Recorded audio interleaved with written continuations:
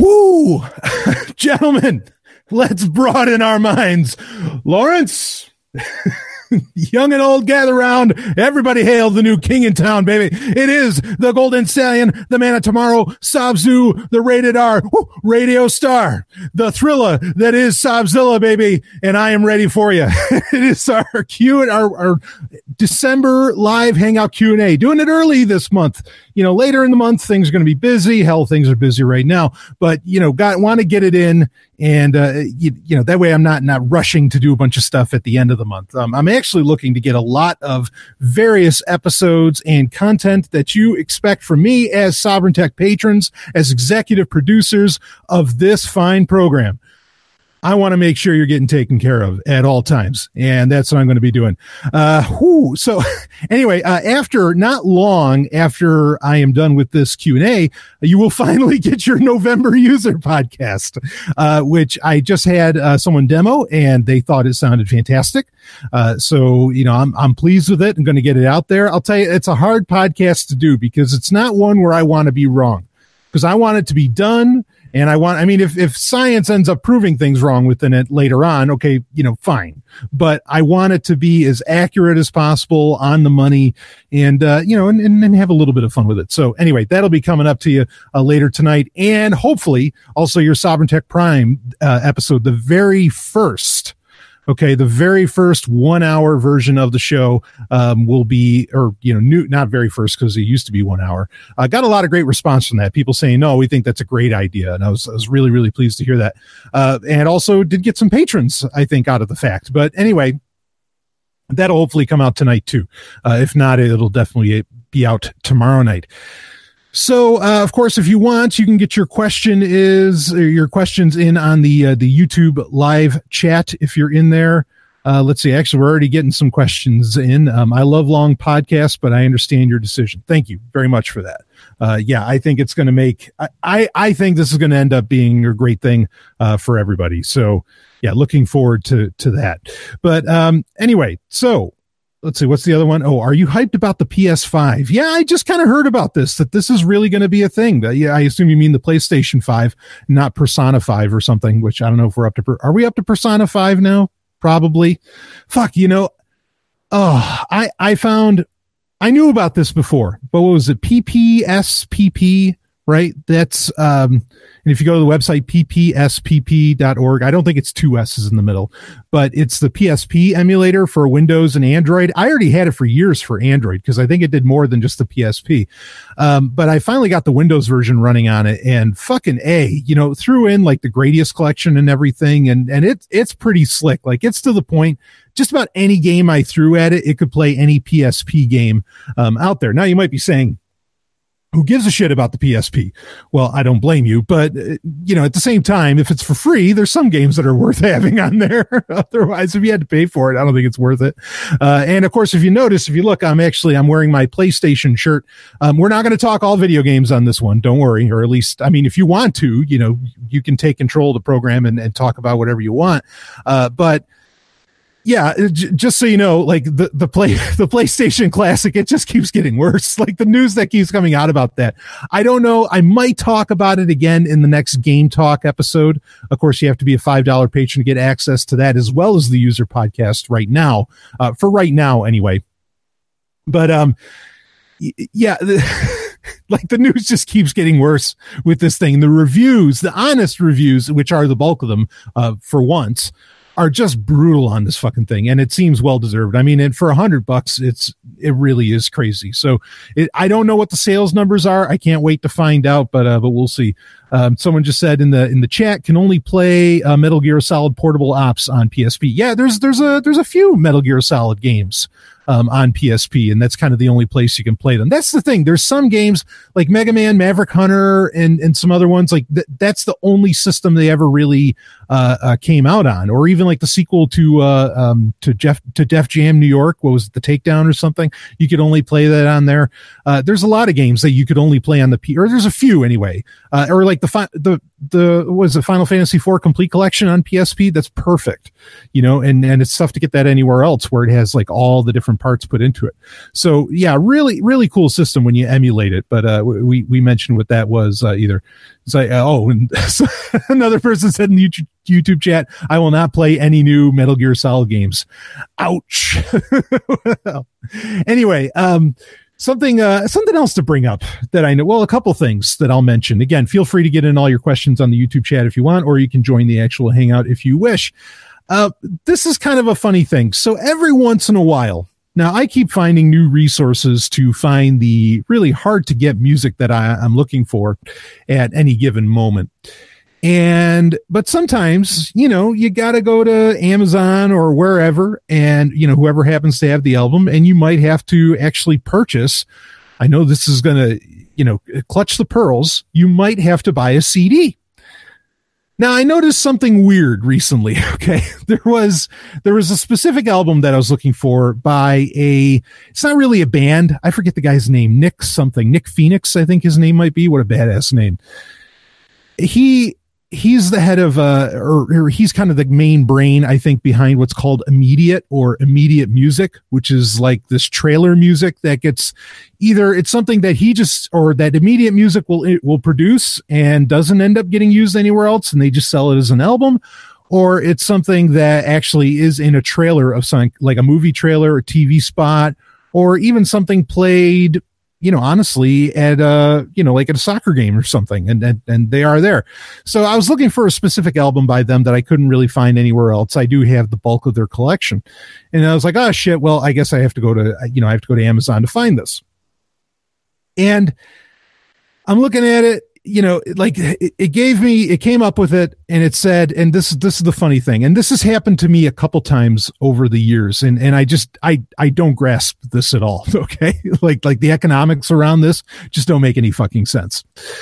So they had the MP3s, which is what I would prefer. I don't need, my shelves don't need to be stocked with anything, and I don't want them to. Okay. Especially right now. So just not interested. So I don't want a CD. I really don't. Okay. I want, if I could just get the MP3s at like 192, or I think Amazon offers them at 320, fine. Okay. I'll take that, and then I'll put it on my NAS, and away I go. But they had the MP3s, and the MP3 album, not a long album either, was $10.99. Now, whatever. I mean, that's certainly better than what we used to pay for music back in the, the 80s and 90s, when we'd buy a CD that would cost literally $20 or more. And the funny thing was that, so the MP3 album was $10.99 for this album by Immediate Music. The CD itself that you could buy, the physical CD, brand new, still wrapped and everything. And I can tell you, I have it right here. It's right next to me. Okay. It's still packaged up. This wasn't it wasn't something coming from or if it was coming from a third party dealer, it didn't really matter because it was brand new, but it came with Prime. So it must have been in one of Amazon's warehouses. The CD was an add-on item, right? So you have to spend up to like $25 for an add-on item to get shipped to you. Was an add-on item that only cost like $3, literally $3. And the MP3 was $10.99. Now here, but wait, there's more. Okay. Not only, all right, did the CD cost more than a third, or like a quarter of the price of the MP3s. And there weren't like extra MP3s that came with it either. I looked into that. Sometimes there's bonus tracks, maybe because it's digital. That happens a lot with iTunes, right? It wasn't that. So not only, was that a quarter of the price, but here's the rub. Amazon has this thing called like Instant Rip or something like that, where when you buy a physical CD, now, this isn't true for everyone that you buy from them, but I think if it's one that Amazon, I guess, has in stock and has some kind of license with, if you buy the CD, or I think it's Auto Rip, I think that's what they call it. If you buy the physical CD, they will add the MP3s to your Amazon MP3 library for you to download. So you can get the music right away, and then you just have to wait a couple days for the CD to come, but you could still start listening to the MP3s, right? So here's the goddamn funny thing. if you haven't figured it out yet, is that you can get the MP3 version of the album, which is normally $10.99, and the CD for a quarter of the price of just buying the MP3 album. Now this happens like over and over again, and including it's also usually like with add-on items. There was like a Starship Greatest Hits, or Platinum and Gold. It was this very interesting series of greatest hits that were getting sold throughout the mid-aughts, where there would be like extra live tracks and some other things. They're actually worthwhile getting. Anytime you have an artist who has a Platinum and Gold, like that's actually the name of it, Platinum and Gold, greatest hits album, you want that Platinum and Gold greatest hits album because it has oftentimes some really exclusive shit. And so, but the same thing happened where, okay, 2 days later, I got the brand new fucking CD that I'm just going to resell like on eBay. Okay. And, make the money off of it, and I'll sell it for more than Amazon was selling it for because it's brand new. I don't have to open it because Amazon auto-ripped the CD for me and gave me the MP3s. That's perfect. All right. But I don't get it. I don't understand. How does that work? Especially when and same thing with that Starship Greatest Hits was Amazon was offering the actual album for like $8.99, but I got it for $2. The physical fucking CD.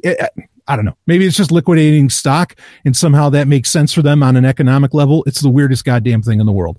But something to look out for. Like, even if you think you don't want the physical CD, see if it does auto rip on Amazon and just buy the physical CD. And hell, if you want, download the MP3s and return the CD to the Amazon. If you just want to get the money back. Because you can download the MP3s right to your computer and then you got them forever. I mean, the Amazon, at least not yet, they can't reach into your computer and take your MP3s away from you, as long as you keep them stored elsewhere. And they're certainly not getting their hands on my NAS. Fuck them. But anyway, just a really, really funny story that I don't get it. It's happened multiple times. I got to grasp the economics of this. Sometime I'll figure it out. Let's see. So let's look in the YouTube chat here quick. And we've got, I will stop at Metal Gear Solid 5 if I ever get to it. Okay. Yeah. So that's referencing, the Metal Gear Solid conversation. On this new podcast, are you going to still have those special guest podcasts where you and guest hosts discuss philosophical issues?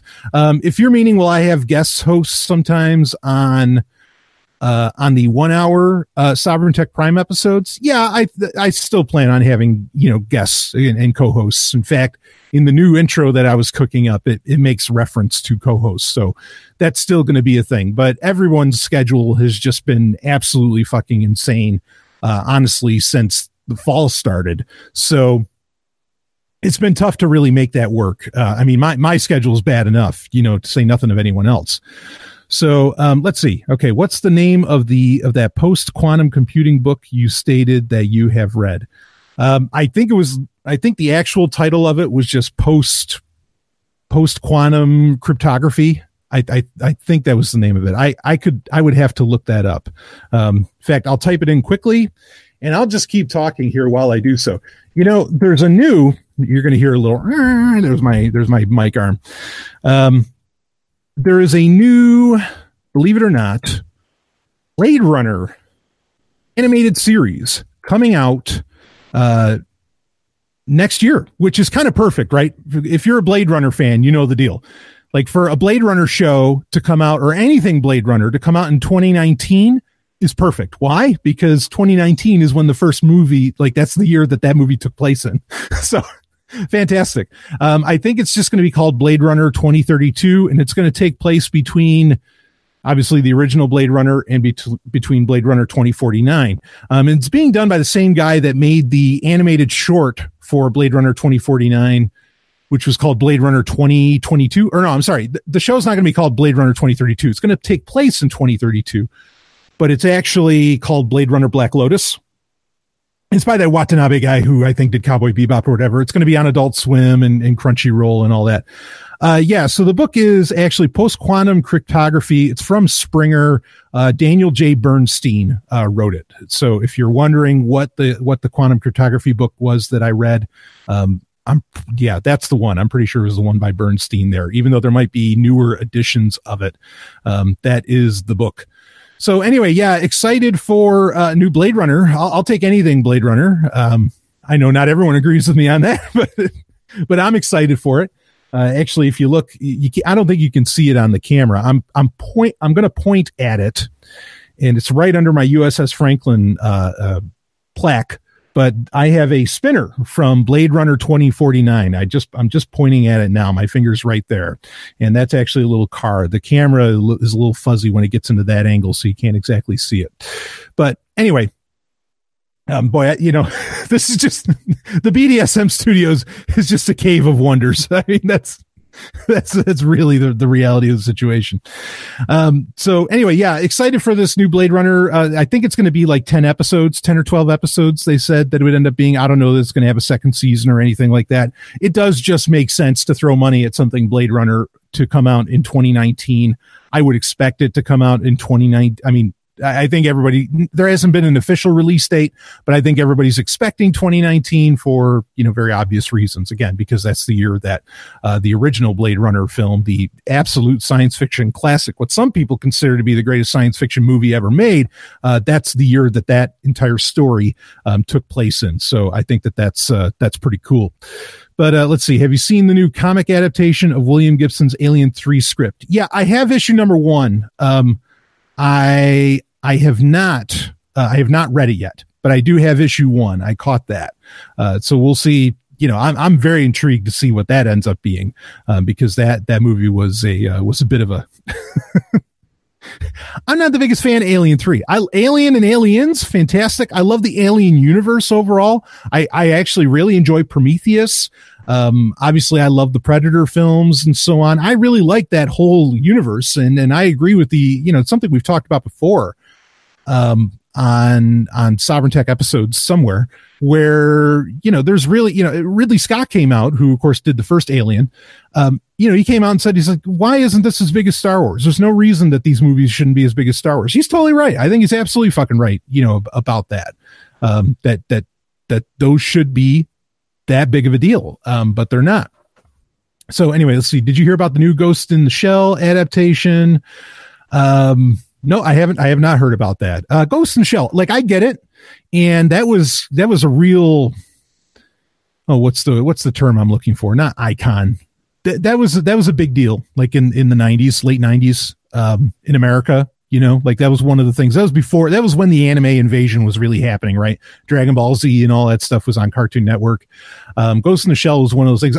The thing I remember from Ghost in the Shell, the first movie, the animated one, not the one with Scarlett Johansson.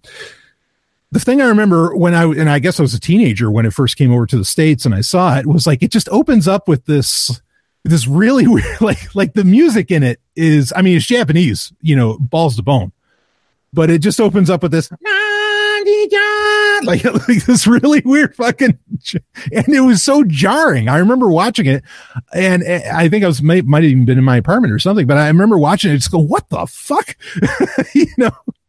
So I like Ghost in the Shell fine. I'm not the biggest fan of it. It's not like the first thing I run to when I go to watch anime. It's not Sailor Moon or anything for me.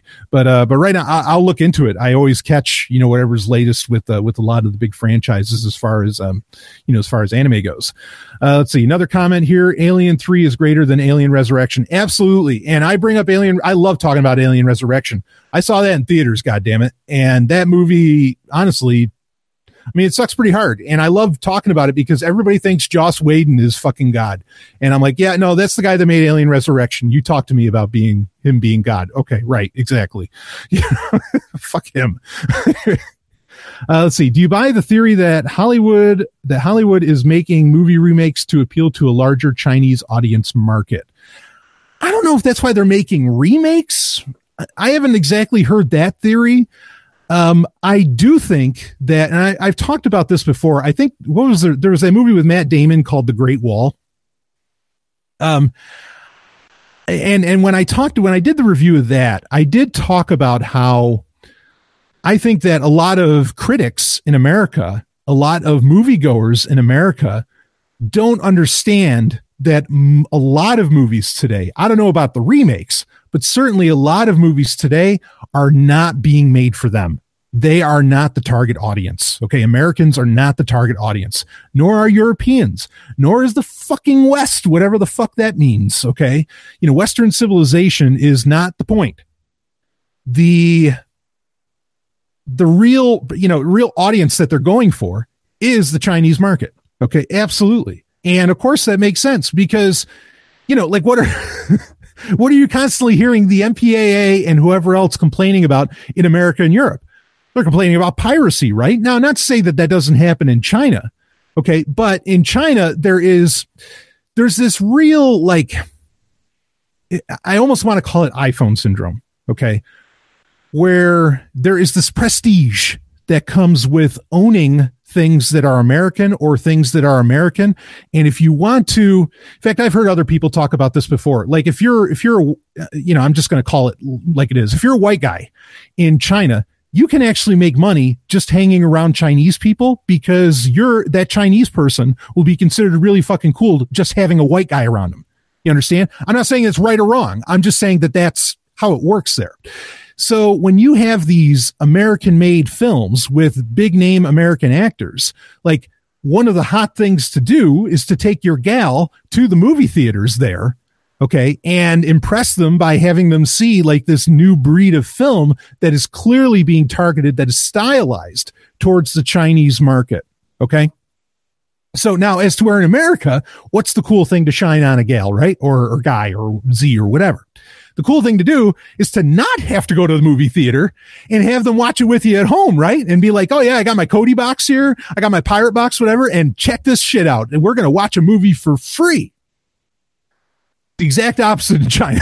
Okay. That's the deal, and again, not to say that piracy doesn't happen there. It most certainly does. But there's again, a level of prestige that comes with that in America just doesn't exist. Like, there's no real prestige the only prestige you get in going to the movies in America is if you're going to a red carpet premiere, right? If you're actually going to see a major film, there, that's, like that is on opening night, and all the, the director and the actors and everybody are fucking there. That's the only prestige in going to cinema today.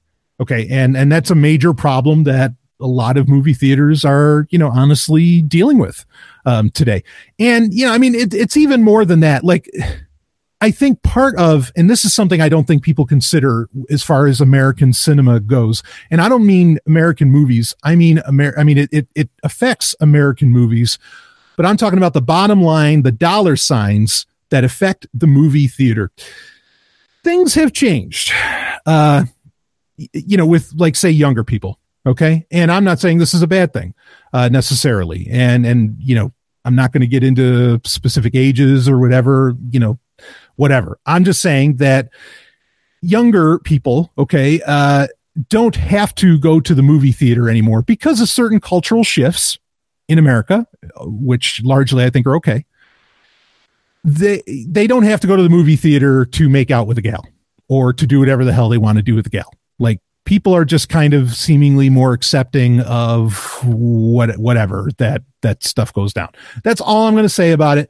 But let's be clear here that a lot of what was pushing the drive-ins, what was pushing movie theater going by younger people and so on, and again, not talking ages, it was the fact that it was just a place to get away from the parents. And I can speak to this personally. I'll say for me, and I don't even mean with gals, like with actually me going to the movies, me and gals going to the movies, very unique animal. Okay.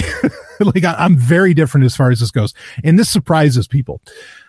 Like, if I wanted to get it on with a gal, the last place I would go to would be the theater, would be the movie theater. Why? Because if I'm going to the movie theater, I'm a cinephile. I take movies pretty fucking seriously. I want to see the fucking movie, this ain't no time for bullshit. You might have a little fun in the movie theater, but I'm not going to go, whole hog or anything, while I'm in the movie theater. Okay. But at the same time, when I was really young, like, the best thing in the world was that, when I'm talking like when I was like 10, 11, 12 and going, up in ages on that, is like my mother would say, oh yeah, go ahead and go see Hackers. Go ahead. That's the first movie I ever really saw in theaters alone. Yeah. Go ahead and see Batman and Robin. Go ahead and go see Mortal Kombat. Go ahead, and go see these things. And they were moments of freedom because my mother felt it's like, well, he's going to be staying in the theater. He'll be fine. But she left me alone. And that was such a powerful fucking experience, to be able to do that. But then also, that's another thing too, is that a lot of parents, the flip side of you not needing to go to the movie theater to get it on with your best gal is that parents also don't trust leaving their kids alone anywhere anymore. So there's some real money being lost. I mean, by movie theaters, just because of cultural shifts that have happened here.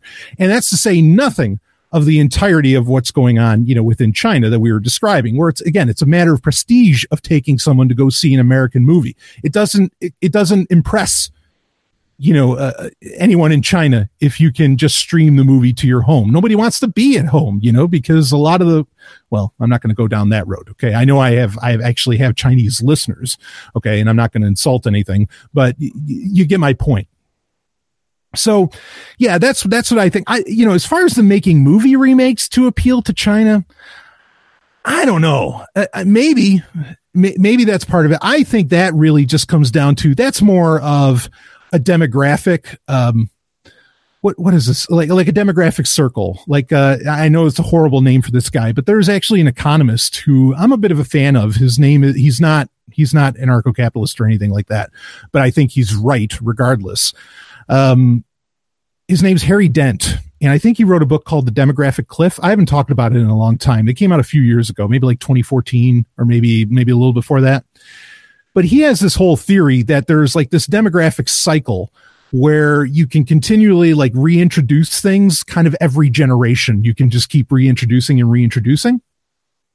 And so the purpose of remakes now, in my opinion, are, movie remakes that Hollywood's pushing out there, or even cartoons or TV shows or something, that reboot or something, is that now you have, the money making demographic is the people that, grew up with, I don't know, what's a remake out there right now?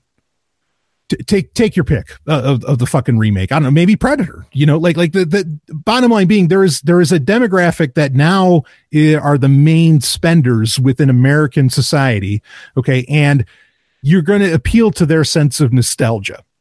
All right. And maybe they'll take their kids to introduce them to something that they love. I mean, that argument comes up all the time. It's like, oh, it's so wonderful. I get to take my kids to see something that I enjoyed when I was a kid, and we get to connect over that. I guess, I don't know. There's something about that gives me a bit of a bellyache that I don't like. There's something weird there. Okay. I mean, it's better than usually what gets schlepped onto children as far as entertainment today. But some of these remakes are fucking horrible. Like, how dare you say you want to, watch Thundercats roar with your little kid? For fuck's sake, don't introduce them to the Thundercats that way. So, the 20-year rule. Sure. Yeah. That's kind of similar to this demographic cycle that occurs. So I think it's far more of that, just like in, let's see. Well, the aughts are the oddity in that, right? Here's another thing too that I was actually thinking about. The Smurfs remake was horrible. Yeah. I don't doubt that for a second. I can't imagine that was very Smurfy.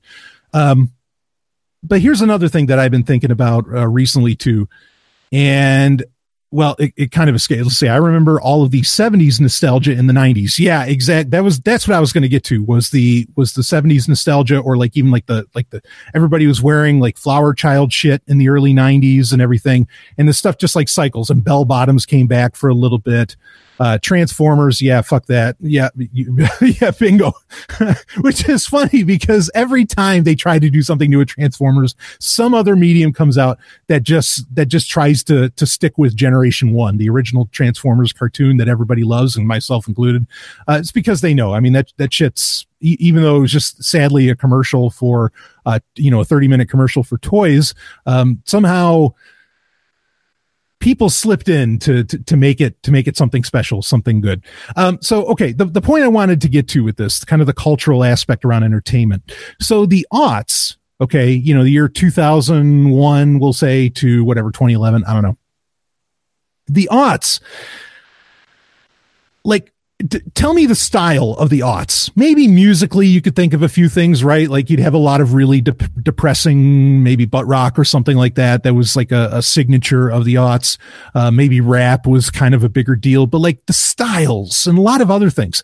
They're really like the aughts seems to be the decade of nothing. As to where, with the 60s, the 50s, the 40s, the 50s, 60s, 70s, like you can point all of them out, and they have defining characteristics of them. The aughts seems to not have any defining characteristics. And what I think happened is that when the aughts came around, this is when massive, really massive data collection through the internet, became a thing. Okay, this massive data collection. And I think, and this is when algorithms started to come into play, smartphones start to come into play, and so on. I think a major problem that's occurring within entertainment and media in general is that they have, and people talk about this with pop music all the time, where pop music, they found, and this part's a fact with pop music, they have found what's pretty much like the formula to make a hit. Like there is a literal formula. This is how you make the song. This is what you have the song do, and so on. And it's more or less going to be a hit. It's going to hit those notes, okay, in the human brain or something that makes it a thing. I think movie-wise, Marvel, for example, there is a formula has more or less been discovered, okay, of what to do, be it mixing in some nostalgia and, a few other elements and all this. Everything has become very formulaic, or not everything, but a lot of things have become very formulaic. And we're losing the very risky things or the risky stuff that would go on forever. That, for example, here in 2000, in fact, I'll hold up the CD. This is a soundtrack I was listening to recently. People can make fun of me all you want. I enjoyed it. And that is Titan AE. Okay. This is a movie that came out in the year 2000. In the year 2000. Right. In the year 2000, this movie came out. It's an animated film. It's certainly one of the best animated movies ever made. It might be in my opinion, the most beautiful animated film ever made, or at least really up there. It's done by Don Bluth. I don't know if it was Don Bluth's last movie. Of course, he's a guy famous for doing Space Ace and Dragon's Lair, those games and everything. But he would also, he did Secret of NIMH, right? And so on, like all these really risky, wild, animated features, be they games or movies or whatever the fuck they are. Okay. We're never going to get this again. We're never going to get anything like Titan AE again, where it's just this really risky new property. And Titan AE didn't do very well in theaters, as I understand it. It was a little rough. I think the movie's fantastic. I saw it in theaters. I still think it's fantastic. I have you can't even get a Blu-ray. I have the fucking DVD. Even if they release the Blu-ray, the DVD would probably be better. We're never going to get this kind of shit again, because no one's willing to take risks anymore, because now they feel like that there's this kind of there's this algorithm and there's this specific math that you can run through in the entertainment industry that you put together, and you're guaranteed a return, be it by foreign investors, which would include, what you could do with the Chinese market, or, as far as what you would actually pitch more towards American audiences of a certain age, who have gotten to a certain age and have a family and all this other shit. There's this, it's amazing to consider, you have the advertisers that want everything to be, no, we want to make sure we're getting perfect ROI, right? You got to get perfect, or we got to get some kind of return on investment and all this stuff. But this desire for ROI is actually killing art, because it's not letting anybody take any risks with all this. Now, you might think what I'm saying isn't necessarily anything new, maybe, but I don't think people realize the timeline of what's going on, in that a lot of this was really getting tried. A lot of this remixing and figuring out this algorithm, I think, was getting tried throughout the aughts. And that's why the aughts seem like it has no style, because they were really trying to put this all together for the very first time of how do we make the perfect song? How do we make the perfect movie? How do we make this? How do we make that? And then they figured that out, and the same technology that allowed them to figure out what the perfect movie is, or the movie that can, get that can get all the copper tops in America. And you know what I mean by copper top, right? Remember that risk, The Matrix? You can get all the dunderheads. Okay. They can, they'll fall for it every time, and they'll lay down the money or whatever. And, but now what happened is that same technology that allowed them to come up with that algorithm, and that was collecting all that data, allowed for the democratization of all that data to where piracy could be a thing. And so here's Hollywood flipping out saying, oh, fuck, we figured out how to make the perfect movie and get everybody into, make all this money off of a movie, but then other people figured out how to get it for free. Shit. Right? I mean, this is pretty much what happened. I mean, this is really broad scope stuff, but you got to you really have to big picture it. There's fine detail involved, so you can't just 30-foot the whole thing, but you really got to big picture this. And, most people don't give a shit, and most people, don't have the history or have lived through it to be able to see that. So let me look at the YouTube chat here quick. It was Don Bluth's last movie, I think, that being Titan AE. What a shame. What a shame. Because that is such a gorgeous fucking style of animation. I miss Don Bluth. I miss those kinds of movies, but we still have Titan AE. So great. I work in a high school. The 90s are back. Every other kid is in a jean jacket. Yeah. I've noticed this. I mean, and I'm not like displeased because I get to take advantage of it. And if younger people, maybe people in their 20s or something like that, if they're all into the 80s and 90s and shit, dynamite. I get to hang out with them, so whatever, because I'm into their shit, baby. I'm a walking encyclopedia of the 80s and 90s. The 80s and 90s, like it all came together like the midichlorians for Anakin Skywalker, and boom, Brian Soppern was born. So, hey, great. Like, I'm not going to complain about that one, but yes, you're right. The 90s are back. I agree. In fact, I've seen young people walking around wearing like Def Leppard shirts and shit. And I'm like, oh, great. I sure as hell didn't complain. Let's see. Yep. I was just thinking the other day that we'll never get another Ralph Bakshi. Ooh, good. Oh man, deep cut. The American audiences today could have poorer tastes too. Yeah. No, well, I think most American audiences have never really had great taste. Frankly, there was a time where American, like say music could really flourish. And they were into stuff then, but well, anyway, that's another conversation. You don't like 3D animation. I do. 3D animation, if you mean like CGI animation and stuff like that, I do like that. Actually, another one of my favorite movies that didn't come out too much after Titan AE was Final Fantasy: The Spirits Within. I think that's a great movie. I think people are crazy when they rip on that film. That film is majestic.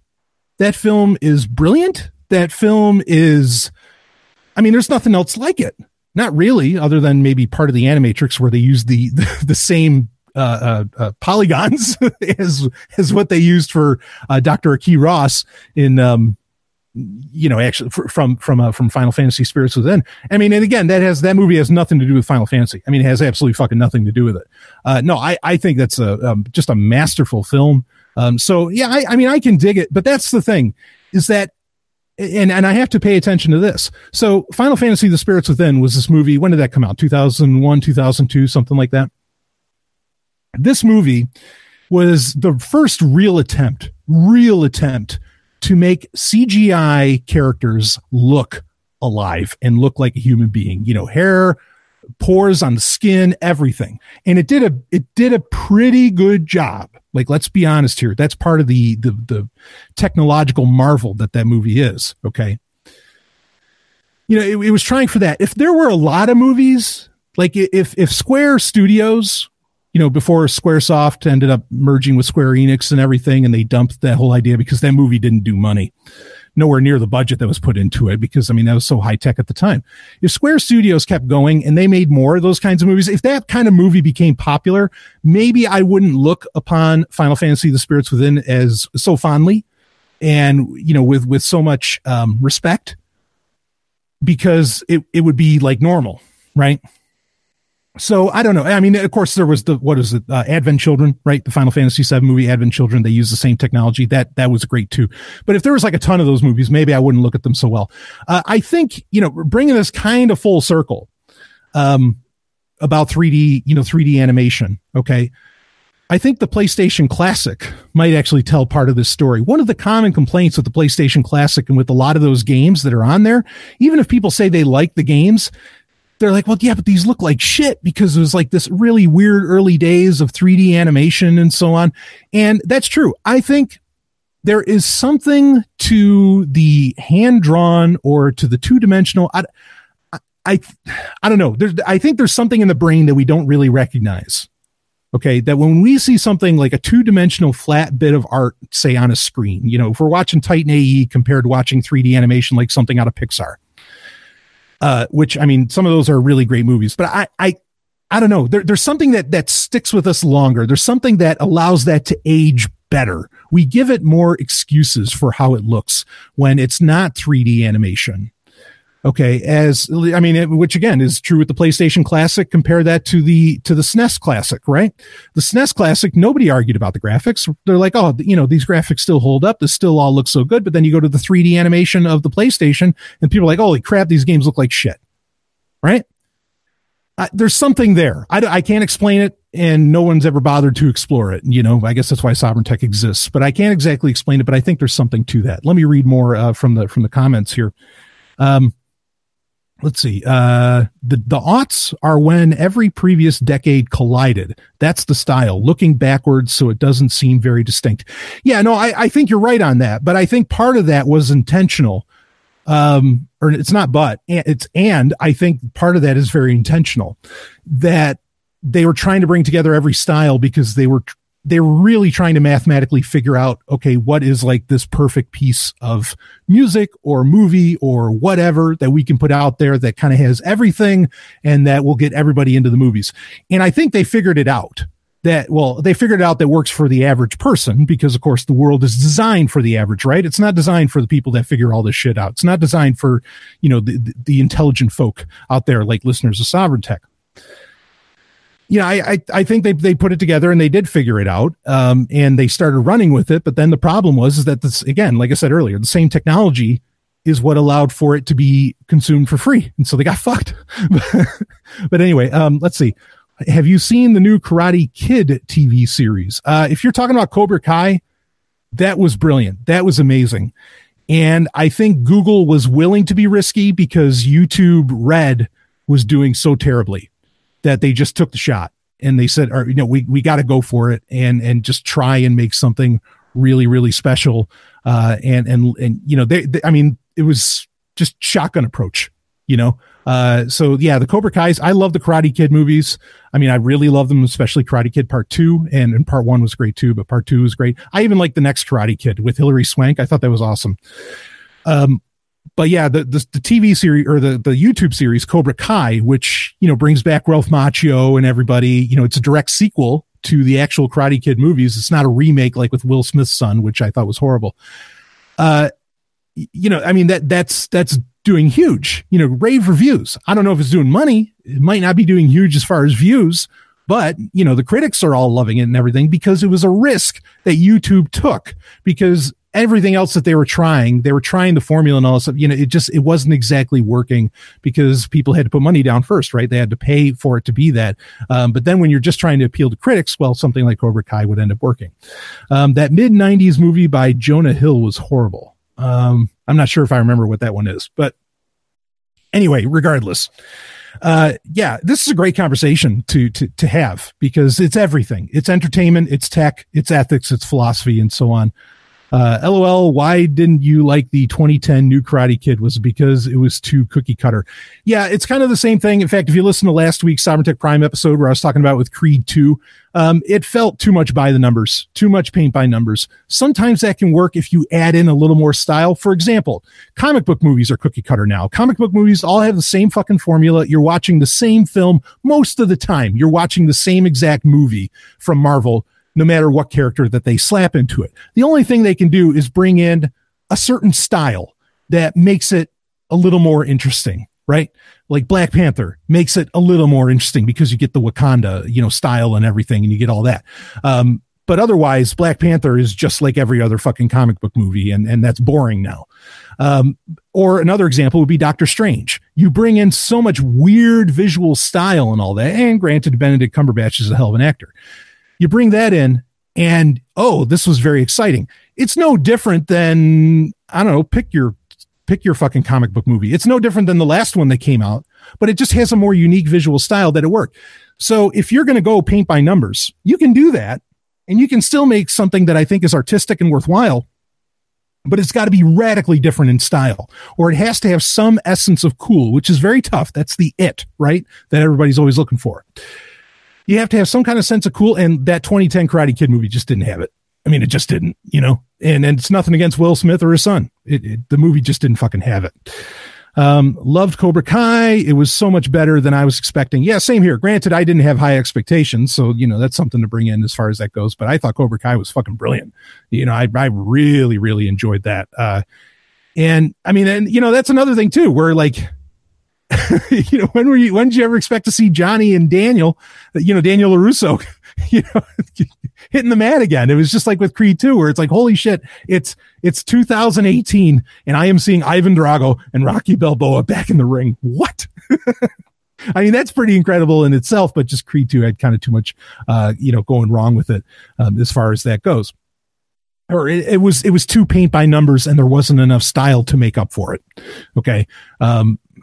Yeah. And funny, I mean, like I was talking about during my review on Sovereign Tech Prime last week, was that episode 304, where, like Rocky kind of created this formula of I think like what the masses can really love out of a superhero movie. It's ironic because it really did. But I guess because it's first, it's still thought of in many ways as best, or people just don't realize that it created that formula. And because it's different enough, because it's not actually about comic book heroes. It's, something that everybody can kind of watch and it doesn't fall prey to what a lot of people are rightfully so now complaining about. Like, okay, like Venom was good, but that's it. It was just kind of good. Like, but you could tell, you could feel it in your bones that it was just following some kind of a weird pattern that every other Marvel movie was really following. So anyway, wow, got a great turnout for this episode. Thanks so much, everybody. We're still going. We still got a good 15 minutes. I can shift up the conversation here a bit. I was actually watching. Let's see. We got okay, I don't care for the comic book movies in general, but I much prefer the comics. Yeah, this is all right. Let me talk about that for a second, and then maybe I can share with you something else that I was actually watching just before we started the show. But as far as preferring the comics, there is an argument like that Alan Moore makes, who's the guy that made Watchmen amongst a million other great things. Okay, there's an argument that he makes. He says that there are stories that require certain mediums, meaning like he actually so he's very much into the occult and magic and all of this, right? Alan Moore is. He actually put some kind of a hex or like a curse on the Watchmen movie. So you might not want to watch the Watchmen movie because he cursed that fucking thing. And I don't know what the hell he did, but not saying that I believe in magic. All right, wait. All right. Quick side tangent on that. I have noticed recently a lot of podcasts, a lot of podcasters, a lot of these bigger guys or whatever, who are espousing, talking about the occult. And they're not talking about it from like from an objective perspective or whatever. They're talking about it as if they are practitioners and they are explaining it to you, the listener. Okay. About, they're explaining it to you like as if this is what you can do if you wanted to practice the occult or magic or whatever in your life. Okay. I want to talk about this for a second. As somebody who I feel I can look at the occult and magic and a lot of that history from an objective perspective and have been doing so for a huge chunk of my life. Okay. Looking at it, again, not being a part of it, but, looking at it from the outside. It's pretty clear that in, whatever scraps, genuine scraps that you can find from people that, a few hundred years ago would have been practicing black magic, or like things that are the occult and not just some pop occult, that pulls from this and that, is that you really can't tell. You don't share this with the masses. And in fact, like it's not even, by their own claim, it's not going to work if you're sharing it with more than one person. You yourself, as say the teacher. I mean, it almost smacks of Star Wars, like the rule of two. There's always the master and the apprentice, and you can't have any more. Now, that doesn't mean, in magic and black magic and the occult and so on, it's not like there can't be a bunch of masters and apprentices, unlike in Star Wars with the Sith, where there can only literally be two people that are Sith. You can have a bunch of these, little groups, but that's the thing, is that, a master really can only have one apprentice. Otherwise, it doesn't work because the attention can't be paid. The attention to, I'm going to use this phrase, the attention to intention which is what magic is all about, can't be properly done, can't be properly expressed if there's more than two people involved. So I'm just going to call it right here. I think most of these people that are espousing like some kind of occult spirituality, or that they practice black magic and they want to show you on their podcast how they're going about it and they want to talk about it and everything, I think they're all full of shit. I think they don't know a goddamn thing. They are pop occultists. They don't, because the other thing that it'll tell you, not only that you can only share it with one other person, but if you know about it, you don't fucking talk about it.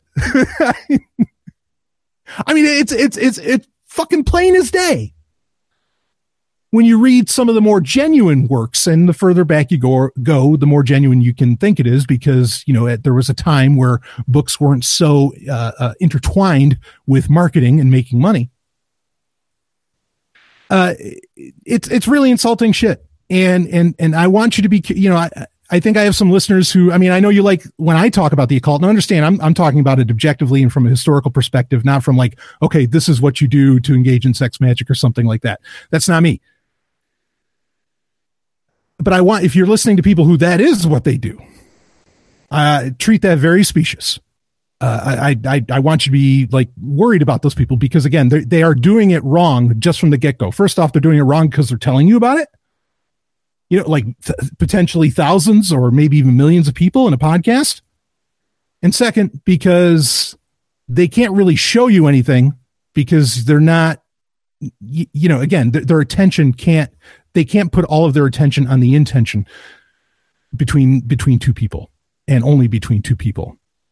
And you can find this principle throughout any kind of supernaturalist belief. Hell, it's even in Christianity. When the Apostle Paul would say, hey, I know you want to get married and you want to fuck and you want to have sex. That's pretty much what he said. You can find, it was just like in Corinthians. I think this is in maybe 1 Corinthians. So I know you want to do that. All right. But look, if you get married or if you get into a loving relationship, your connection with God will suffer. Better that you go through your life pretty much celibate and have this deeper connection with God than you have to love than being in love with two people, effectively being in love with God and being in love with your spouse, which is an interesting thing for, and he even talks about like a single mother or like a single woman is a mother to all. Like a single woman, it's funny because in Western civilization, which is supposedly based off of Christian, concepts and beliefs, I guess they missed this part from Paul, where Paul makes it very clear that actually a single woman is far more blessed. Or not a single woman, but a woman without children is far more blessed because she's a mother to everyone. And that's a very beautiful thing. And she expresses it through God. So even not the evil occultists, even the good guys know that you have to like this a relationship, like a really, really powerful relationship with, say, the divine or black magic or magic or some kind of supernaturalism can only really happen between two at a time. Doesn't mean you can't have another person. You can have serial monogamous black magic teaching. Okay. But I just love it. These guys, most of these guys, they have podcasts about magic. They're just greasing their palms. They're so full of crap, So anyway, I got on a tangent. I did not anticipate getting on there, and I'm trying to remember where the fuck I was. And because I'm doing this live, I can't always keep track of that. I know what we were talking about. We were talking about Alan Moore. Okay. That's how we got talking about magic. So Alan Moore is like, he thinks that the Watchmen movie is horrible, which Watchmen is considered one of the greatest comic books of all time. I don't think it's unfair to say. And his claim is that you can't do it any other way. Like Watchmen had to be done as a comic book. And if you try to do it in any other medium, audiobook, novel, movie, TV show, it's a bastardization of the art and of what the person brought into the world of the creation. In this case, Alan Moore's creation with Watchmen. And I think that's a very fair point to make, is that to really get the power of comic books, all of these movies, by and large, are a pale shadow of what the comic books deliver to you or what they can deliver to you. Okay. You could say there's great comic book movies out there. There are. No doubt about it, though, they are wholly different, than what than what the comic book generally delivers. For example, great comic book movie, greatest comic book movie of all time, right? 78 Superman. The 78 Superman, he's not taking on Metallo. He's not taking on Darkseid. He's not taking on any of that stuff. In the original 78 Superman, who's he taking on? He's taking on a human being with, like, you know, access to nuclear weapons, right? Because that's what works in cinema. As to where, you know, you can't like develop the villains in the same way. And I think that's why a lot of people feel, fuck, you know, all these Marvel movies, yeah, they're great, but the villains are always getting the short shrift and they don't work. And that's because to develop both a hero and a villain, okay, I mean, it's like the old Chimera and Bellerophon, right? You know, to create the ultimate hero, you have to create the ultimate villain, you know, the Chimera. And to do that, you got to have monthly entries. You know, you have to do a comic book style to create these really great villainous characters that define the hero, right? Like, I mean, how does Batman have the Joker? Hell, I was quoting the Joker at the beginning of the episode. Okay. How does Batman have the Joker and like this grand cast of villains that he gets to take on, which allows him to even be the hero? Is because comic books can come out far faster than any movie can, or TV show, or a novel, or anything else. It's a medium that can really get done quick. And so, yeah, it's true. Like, comic books are absolutely, by their very nature, are superior to the films. They have to be, because, you know, just the way that they get distributed, the speed with which they can get done, and the time, in the very unique way that they can present all of the characters and not just the hero. So, yeah, I think that's totally on. Let's see. Let me read a little bit more from the YouTube chat. It's amazing that we got adaptations of less popular comic books in the 90s, like The Crow. That would never happen today. Yeah, I agree with you. You know, again, that goes back to that risk that people were willing to take still at the time in the 90s. I think the idea of like a prestige film is largely dead. And I've talked about prestige films a lot, where movie studios would literally make movies that they knew were not going to make money, and it was just to please the critics. That is gone. Or at least that's all I can believe, is that is completely gone. Now everything has to make money. It has to be lowest common denominator, so you can't get great art just because of that. But it has to be lowest common denominator. It can't be something that is to please the critics. They just, you know, you can't do that anymore. And that's a shame. You know, this is where, I mean, there are alternative economic models to capitalism that complain that this is the very nature and problem with capitalism, is that it does lead to where, you know, like the concept of losing money off of creating something great becomes anathema. I am not saying I agree with that. I am just saying I do think that that's happening in Hollywood. That doesn't mean that happens across the board. Don't say, oh, Stallion's an anti-capitalist. Holy shit. Well, I can't listen to this guy anymore. Listen to what I'm telling you. I'm telling you that this is what other people think. Okay. So that's an argument that gets made. But anyway, love Watchmen movie and graphic novel. Yeah, I don't know. I haven't watched it since I found out about the Hex, so I can't really say. A Mother to Everyone, interesting. Do you think there would ever be a Sandman film? I think a Sandman film's been tried many times. Neil Gaiman's work has been turned into either a movie or a TV show over and over again. I mean, I'm shocked that when American Gods was so popular that there hasn't been like a Sandman TV series optioned by HBO or something. But that's one, you know, with Sandman, that's one where I think it would lose itself, becoming either a TV show or a movie, because that is so weird. That relies so much on the surreal art of the page.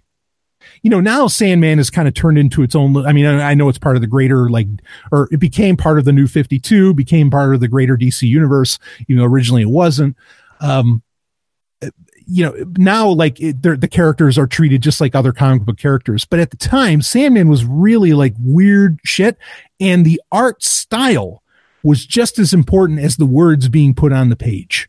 Okay. So I think that would lose something if it did become that. I love Sandman. But me personally, and if you want to see it, that's great. I'm just saying, me personally, I don't care to see a movie or TV show, you know, made from Sandman. So, we're actually at the 5 o'clock. Normally I only run an hour, and we are totally at that hour. I do want to, I want to share something with you, and I'm going to put the link in the YouTube chat here. So give me a second while I do that. And bingo, there it is. And if I think of it, I will also put it in the show notes for this episode, which, by the way, because I'm going to have so much content coming out later tonight, this episode, the audio of this episode, which usually I release an hour or two after the hangout is done, I'm not going to release until tomorrow. So those of you that were watching live, you don't have to wait. You got to hear it live and see it live, and you got to interact with me, of course. Anyway, so the TED talk that it is a TEDx talk. I should be specific about that. The YouTube link that I just shared in the video of this, and like I said, I'll try and put it in the show notes for the audio version of this episode as well, is a talk about 17 minutes by Brad Gibson, who is, in the world of astrophysics, I mean, this guy is right now, he is really a giant. This is not, it's a TEDx, and sometimes it seems like they'll let anybody talk at a TEDx talk. Fuck, they gave Eric Bischoff a TEDx talk. I couldn't believe it. So it seems like anybody can talk TEDx, right? But this guy's totally the real deal, he is hardcore science as it gets and so on. He gave a great talk that I would love everybody to check out. I'd put it in the newsletter, but I'm not going to be restarting the newsletter just yet. So I don't want you to wait for it. But he gave a great talk where he talks about, again, we're talking about one of the top astrophysicists in the world. And he's like, look, I'm a romantic at heart, and I'm hoping that there's alien life out there. And I get it. And even, in fact, putting it together with the conversation we were just having, he says, look over the past 7 years at the top grossing films every year, and it's all about aliens like coming to Earth or something like that. He says, he knows everybody wants to see this. He said, but we need to deal with the harsh reality that we actually might be alone in the universe. And he brings up what I've brought up many times of what it takes to, for life, complex life like ours. And again, we're not just talking about simple animal life or something like that. We're talking complex, conscious life, sapient life. He says what it takes for all that to come together is like a level of perfection that he doesn't think we can even really understand right now. And also that, he brings up all of these catastrophic events that happen within the Milky Way galaxy alone. And, basically that it's a minor miracle. And this might be a topic for a future user podcast, but it's a minor miracle that we haven't been wiped out, on planet Earth just from some kind of, galactic event. Okay. And he's bringing all that up to say, look, the pragmatist in me is what he's saying, says we're probably alone. And if we're actually going to find life, we're going to find it not way out there. He says not to dissuade anyone from looking way out there, but we're going to find it probably on the moons of Jupiter, or something along those lines. We'll only find it within our own solar system. All points that I've been making, and this talk's from 2017, just last year, all points that I've been making throughout the entire run of Sovereign Tech for 6-7 years now. And it was really vindicating to watch that and hear that. And I kind of just caught it as a lark. Like it was just something off to the side. I was like, let's see what this person says about why we can't find aliens. And it was beautiful to hear from a guy, of such prestige and obvious intelligence like Brad Gibson to more or less confirm what I've been saying for quite some time about why there isn't so much alien life out there. And I thought that was, it's really dynamite. I definitely recommend everybody check that out. It's interesting. I could be wrong. Brad Gibson could be wrong on all that. And the people that think there's alien fucking life everywhere might end up being right. But it's good to get a little sobering look at that. And from somebody who honestly, has credentials and is, well, I don't know if I want to say smarter, but certainly more interested than I am in the subject, and certainly more knee deep in the subject than I am. So I appreciated, really, really seeing that. And I definitely recommend you check that out.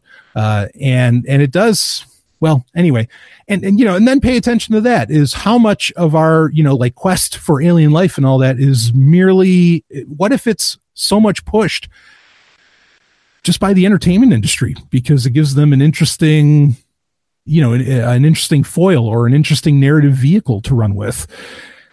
Something to consider. But anyway, so all right, I will wrap this up now. But I want you to check out that TEDx talk. I was really, really just blown away by hearing somebody put it all together so well. That whole conversation around where is alien life. And it was very contrarian, which I think is good, because it does seem like every TED talk about alien life is like, oh yeah, we're going to find, well, yeah. And to have somebody finally come in and say, whoa, hold on. This is, we live in a very, very mean and nasty universe. And, it might not be, it might not like life. Not that it has consciousness, but it might not like life. And, things can just fall apart very quickly with these, various galactic events. So anyway, okay, I'm going to leave you with that. Thank you so much for everybody that participated. It was really, really, really dynamite to have so many people involved in this episode. Thank you so much.